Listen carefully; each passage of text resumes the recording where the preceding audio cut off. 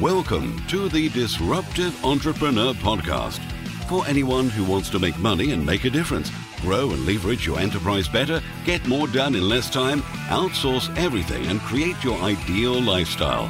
And now, your host, 8 times best-selling author and double world record holder, Rob Moore. Welcome to the Disruptive Entrepreneur Podcast. This is Rob Moore here with a new, different episode. How to be an artist and a millionaire. Now, if you could see me, you'd be seeing me doing the inverted commas with your fingers action thingy. So I'm going to talk about artist as in my previous life as an artist, but also art as an analogy or metaphor for anything creative or sort of non or anti-capitalist. So there are many hobbies, passions, vocations that you and plenty of people have got that you wouldn't necessarily think you could make millions or billions or a huge business or enterprise out of, because maybe they're a bit creative, arty, fluffy, whatever. And I had that dichotomy because in 2002 to 2005, I was an artist trying to get ahead. And I had every perceivable, conceivable negative belief around money. You know, I thought that rich people were greedy. I thought that capitalists were evil. I thought that making money as an artist was selling out. I thought if I charged what I perceived to be a lot for my work, that other people would think I was greedy or I was sort of trying to screw them, or I'd be making an unfair amount of money. I had dozens of hang-ups. And the reality was they weren't real. They were just real in my mind. And in studying and researching for my new book, Money, it's been really interesting to study artists, because obviously most artists never make any money while they're alive. And most artists struggle with the, can I be creative, arty, not sell out? Can I do what I love? You know, really sort of have work that I'm proud of and make a lot of money out of it. And those two generally don't mix. But capitalism is something that fuels your passion. And Bill Gates has coined creative capitalism as something that balances capitalism with philanthropy. And I will, when it releases, put a convincing argument to you that you can be creative and rich, you can contribute and be a capitalist, and you can be arty and also build a significant business around that. And the people that I studied that I felt had done that were Andy Warhol, Damien Hirst, Tracy Emin. Now, I've got a quote for you from Damien Hirst. He's worth reputedly around about $198 million. So what's that? 198 million pounds. How weak the pound is at the moment. Worth a lot of money. Now, he was someone when I was an artist that if I'm honest, deep down, I admired, but I didn't, all of my warped and envious beliefs and, you know, my own failings were kind of layers that were hiding that truth. And actually, I just thought he was a bit gimmicky. You know, he wasn't a true technical artist. And I didn't even know him, by the way. I'm talking to him like he's my best mate. I didn't know him. But this is what he says of money and art. Money should never be thought of as a dirty word. I think a lot of people think that artists need to be poor or that you can't have a focus on money. I think money is a huge part of our lives. I've always thought it's as important as love or death or something to come to terms with, something to understand. It's a key and it's something that you need to respect. And I wish I'd known that when I was an artist. And I want you to know that now as an entrepreneur who does what they love and loves what they do. And, you know, you open your chest and reveal your heart and soul to the world in your creative expression of your business. And, you know, sometimes the charging and the marketing and the selling and, you know, sometimes that can not really feel like expression, or it can be the harder side of business. And I agree with Damien Hirst. It's something to embrace. It's something as real as life and death. So if you go back to the struggle I had, I don't know if you can relate to this, but I had this creative conflict when I was in debt that money and art didn't mix. And art happened then to be my failing hobby that had turned into a career. And you possibly do or have had, you know, your own vocational equivalent of my art or your art. And it was a retrospective revelation to me to know that you could merge a passion profession and monetize a creative vocation while truly and freely expressing yourself. And it was a positive shock to know that my self-worth was holding back my net worth. So I'm going to go through 8 things I do differently. I've made 50, 60 million quid now. I don't know. I've lost count. It's probably more than that. And, I've been able to express arty things through business like vision and strategy and solving problems and creating new products and innovative marketing techniques and writing my books and all that kind of stuff. Someone actually said to me today, "Hey, Rob, do you miss art?" Because obviously they know the business capitalist disruptive entrepreneur side of my life now. And I would really have missed art if I didn't have a creative outlet in business, but I have many creative outlets in business. So, we're 10 years on now, or nearly 11 years on. So it's almost like an anniversary to look back. What would I do differently? Having experienced 10 years, having gone from £50,000 in debt to, doing better, and still more to learn and do, by the way, before you think I'm blowing my own trumpet. Also, it's a kind of like a celebratory, is that the right word? Not celebrity, celebratory moment, because today, I finished the second edit, the sort of deeper edit of my new book, Money. It's 155,000 words. It's 624 pages. It's 11 years of my life and the hardest and longest and deepest and most researched and hopefully best work I've ever done. So let me celebrate with you and say thank you for being a subscriber. So that experience and what I didn't know as an artist and studying Hearst and Emin and Warhol and all the other artists that, Picasso, who'd actually embraced making money as an artist and being a really successful artist, there are 8 things I think if I could go back and do differently, I'd do differently. And they are, number 1, wealth while I'm alive.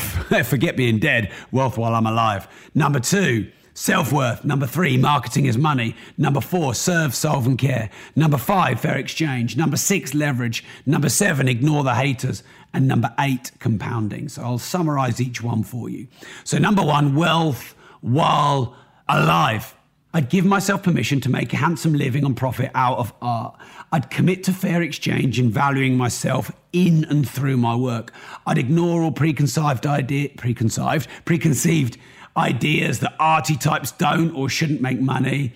And you can only really make money in art properly when you're dead. I mean, what a waste of time that is.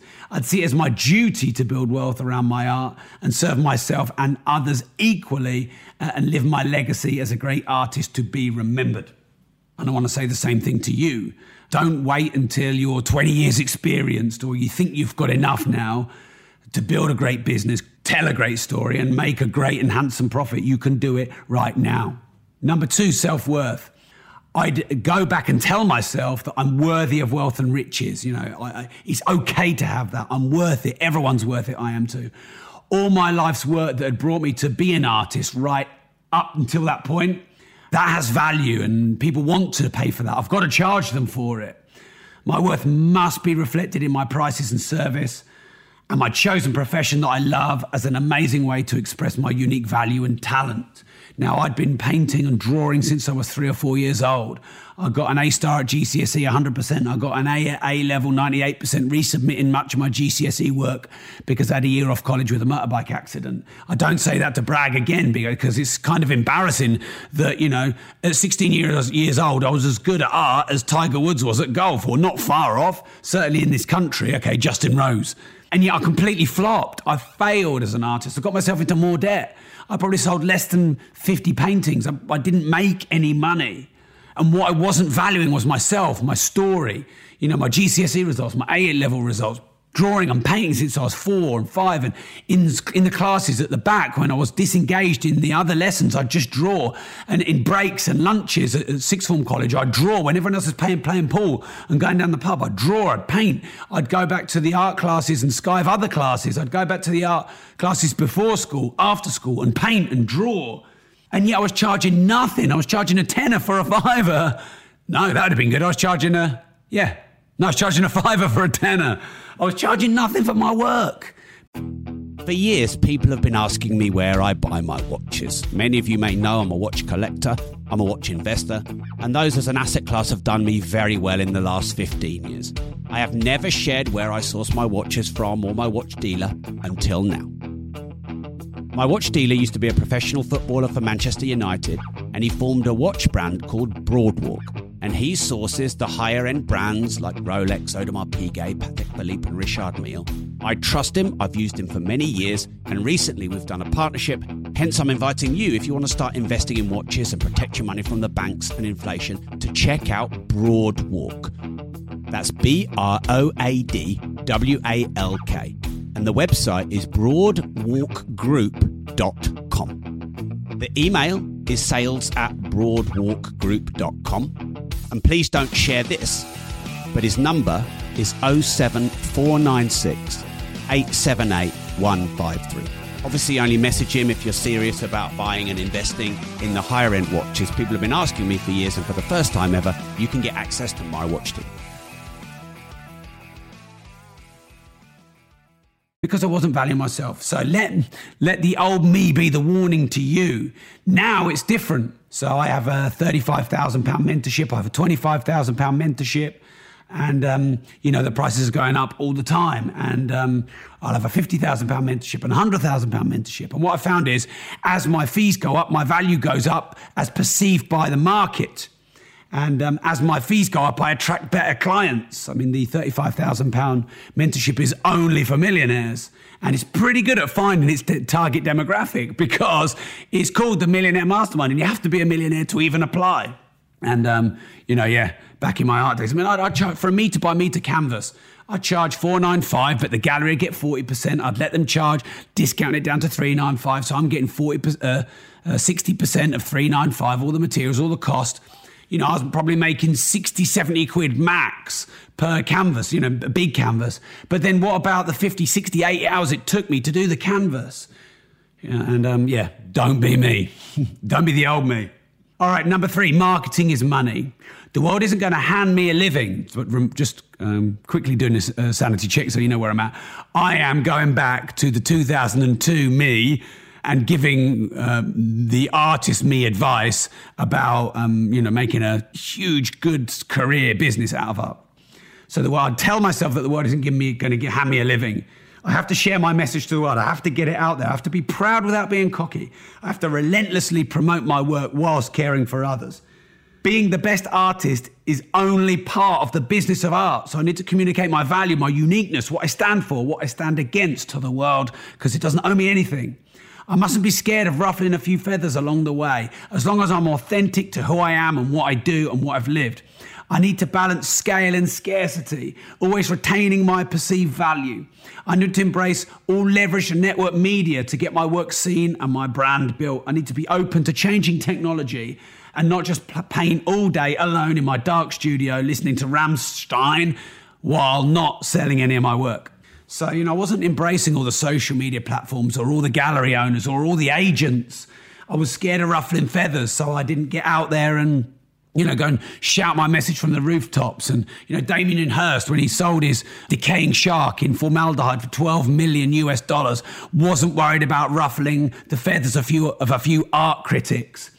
And I think it got accused of being a slab of sea bass by a very famous art critic, but he still sold it for $12 million. In fact, that art critic probably did him a favour by getting his message out there. And I was really scared of that. And when I wasn't selling any work, what I'd do is go back into my studio and get into my depressed state and I'd paint again. No, wrong. If art isn't selling, I need to get to the gallery owners, the agencies. I need to enter my art in competitions. I need to get it seen. I need to upload it on all the photo sites and YouTube and social media and Instagram and Pinterest and, all these visual sites, instead of thinking, oh, well, the art's not good, I better go and paint another art and hope that someone is going to knock on my door and come and make me a huge offer for it.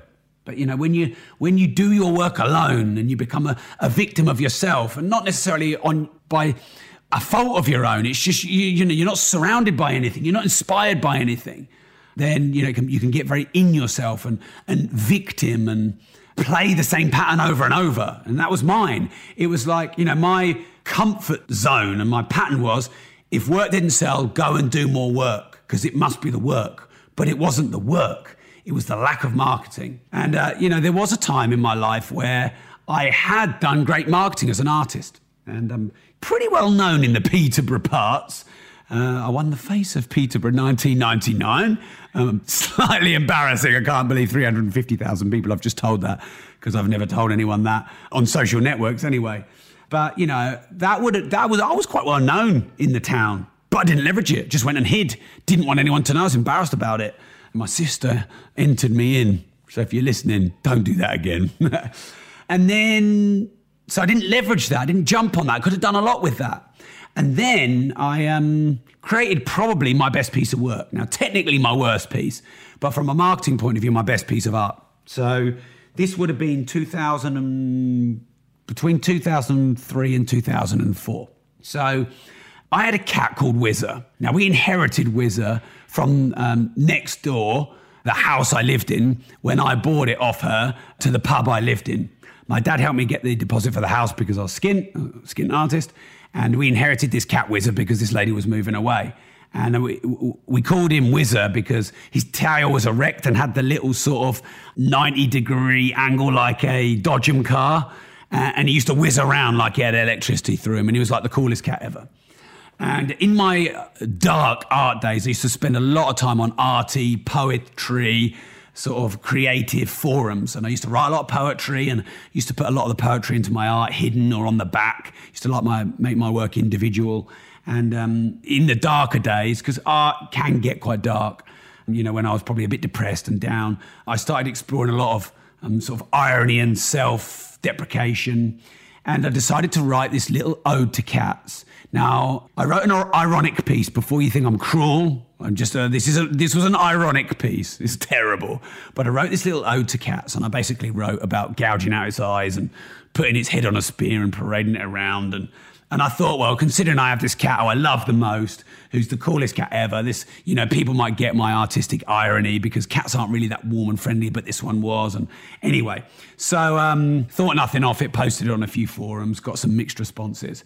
And then I woke up one day and I thought, I just had this idea that if I could write this on the front of my house. So I daubed it, as was put in the papers, on the front of my house. And I made it look like graffiti. On the front, I put it in kind of brick colour, and then which was rendered white. And then on the side where it was brick, I put it white. And I basically made it like the size of the house. And it looked sort of, you couldn't really work out if it was art or someone had graffitied my entire house. And anyway, you know, it's my house. I do what I want. It's this creative expression of irony and exploration. And literally within not long, a couple of days, it was on the front page of the Peterborough Telegraph. And it just kicked off for like a month. So people were writing in all the time. The letters section just kept going and going and going. I was accused by Councillor Miners. He said it was basically a crime and that I should be locked, or I should be put in jail, and the key should be thrown away. I should be locked away and they should throw away the key. That's what he said because I put this on my house.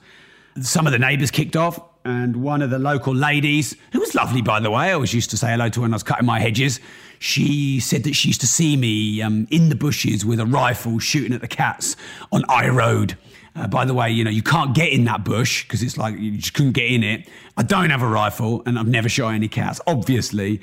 But she wrote that in, and people were saying that, you know, I was evil and Satan and everything else.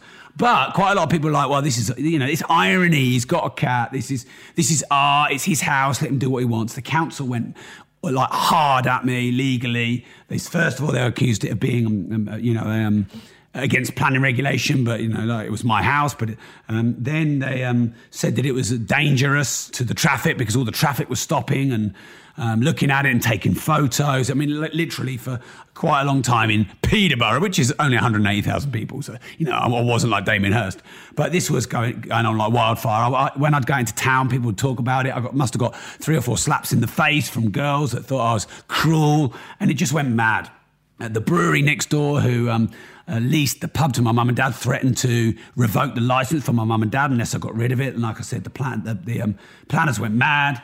The local planning council, in their local planning office, they have it as a case study now because it blurs the lines of planning permissions, and they actually use that story as a case study because I know one of my best friend's wives, she works there. So this was all going on. Now, if I was Damien Hirst and I know now, I knew then what I know now about marketing, and you know, that my art career would have taken off, no doubt about it. It would have gone viral. I definitely was starting to sell more work. I was getting more notice. I got some haters, And I was just kind of like completely naive of it all. I didn't do it for attention. It was just creative expression and experimentation. And looking back, it was kind of a bit crap, to be honest. But I got so scared of all this. I got so scared of what the legal threats of the council. I got so scared of people saying they were going to throw me in jail. I got so horrified by the threats to my parents in the pub and everything else. I just painted over it. But when I say painted over it, the front of the house was fine. I painted over it in sort of cream outdoor paint. But the side of it took me like a week, all day, every day, of getting the white paint off with all this, this paint thinner. And it was so embarrassing doing it there all day, every day in the summer while people were walking past, knowing what was going on. And so probably never heard that story before. If you look deep in the archives, you might find something about that. So don't miss your opportunity to ruffle a few feathers. Don't miss your opportunity to get your message out there. Be authentic. Don't do it for a gimmick. I mean, that wasn't a gimmick. It was something I was expressing myself. Okay, step 4 then. Serve, solve, and care. So remember, I'm going back to myself in 2003 and giving myself retrospective advice on how to be an artist and a millionaire. By the way, millionaire, it's a bandied about phrase, isn't it? It's really, £1 million is not a lot of money anymore. So, I would say, let's turn that into multimillionaire, or let's turn that into billionaire, or let's turn that into whatever measure of financial success means to you. So serve, solve, and care. I need to care about myself to let my passion overpower my fears, and care about others to give them work they want to pay fair and big money for. I need to balance the two. My commissions should be just what my clients want, listening very carefully to their exact needs and caring about the smaller bespoke details and personalizations. I should care to over-deliver and then ask them for referrals immediately. I should listen to the problems my clients have and solve them through my work, knowing that this is my economy and it negates busts in the economy. So this thing is very important to say. Are you in control of your economy, or are you a victim of the economy? Now, when you're in control of your economy, then it doesn't matter if prices are going down, or it's Brexit, or it's a weak pound, or, we're in some kind of recession. I'd tell my previous self, in recessions, the rich still keep spending. And if I care enough about my clients to make the work bespoke, to make the work exactly what they want, to personalize it, to put little details in. I was actually quite good at that, writing little details and handwritten notes in the back, but I never made anything of it because I was too blimmin' embarrassed and scared. All right, step 5 then, fair exchange. I would give my clients a little more value than they pay for. I should choose a niche and a customer type specifically, ideally where there's no price ceiling whatsoever. So Russian billionaires. I must continually grow and increase my value and prices. I must always do the right thing, solve customer issues, and trust that the money will come back to me in abundance. I must make sure I reinvest fair profits into my own marketing and materials and growth, and also to my important causes and charitable functions, and maybe even set up a foundation. Step 6, leverage. I must value my time to the maximum and look to reduce my time for money exchange. I should consider print runs and not just originals. Could I leverage others to paint my work like Damien Hirst did? He had these spots paintings, and he had the paintings that he'd put on a spin on a wheel, and he'd get other people to paint them. He hires 20 people in his studio that are doing his work. And of course, that's had huge criticism from the old school art critics. I just think that's great leverage. Of his famous spot paintings, I think there were 1,400 or 1,500 done. He reputedly only did 25 himself. That's how I do art now, not painstakingly make originals that I couldn't charge a lot for. And if I did an original, then I'd do a print run of it as well. Okay, so could I, for example, produce digital art? Could I get my art through the networks concept, through scale, through social media, sell it digitally? There's an artist who's just set up a cryptocurrency called Bitcoin, and she allows you to buy her art that she hasn't done yet through this cryptocurrency. She literally sells inch by inch space of her future art. So going back as my old artist, could I embrace new technologies, disruptions, things that I could leverage and scale? So what else could I do? I'd need to have systems, scalability, and not be the typical one-man band artist. Could I find the best agents, the best gallery owners, and not just sell my work on my own? Could I give them a bigger cut so that they would give me a chance so that I could get my foot in the door. I'd have to get out of Peterborough, network with the best buyers, the wealthy collectors. I'd want to get introductions to their friends and their affluent contacts. I'd need to embrace all social media. I'd need to embrace building a brand. I'd need to embrace new innovations. I'd need to make sure I have partnerships. I need to find a Mark Homer type business partner if I could, and look to have lifelong agent friends like Jorge Mendes was to Cristiano Ronaldo. I'd also probably try and get someone like Damien Hirst or Tracy Emin to teach me, to be my mentor, or at least to study their work, read their biographies, autobiographies, learn what they do and how they did it, instead of being jealous and envious or just making out that they're selling out. So step 7, ignore the haters. There'll always be critics and there'll always be haters. Make sure you know the difference between the two. A critic and a hater are different. A hater is someone who's just trolling you for the sake of it, just hates everything about you or what you represent and probably doesn't even know you. A critic, though, listen to them, get feedback, ask for feedback, seek to improve consistently. Embrace your critics because they can make you better. Build a good relationship with them. Look at in the sort of football world, the managers who look after the journalists, embrace them and don't push them away, end up getting a better response from them. So be gracious with all critique, even haters, keep your cool. Never be seen to lose it publicly. Be elegant with them. You could probably turn them around, but if you can't, politely ignore them and move on, and don't dumb down your vision, your mission and your message. Don't let critique or trolls or haters affect your mood, vision or living your legacy. Follow your own path clearly. Do not get dragged down into other people's commentary about you. Be grateful for everything, even the critics and haters. Be grateful for the good and be grateful for the challenge to grow. Now, of course, art, that's one of those things where art critics are an important part of art. The thing with art is, your art is your soul. It's an expression of who you are. And when you do your work, that is quite a vulnerable position where people are judging it. Oh, don't like that, or I love that, or, that's too expensive, or whatever. And so you can be very vulnerable, but that's part of it. Embrace that and you'll grow. So step 8, compounding. Keep on keeping on. Keep your main thing, and don't keep starting and stopping. When I was an artist, I'd experiment so much, so many different niches. No one would really know who I was as an artist. I didn't have an identity. Hirst did. Picasso did.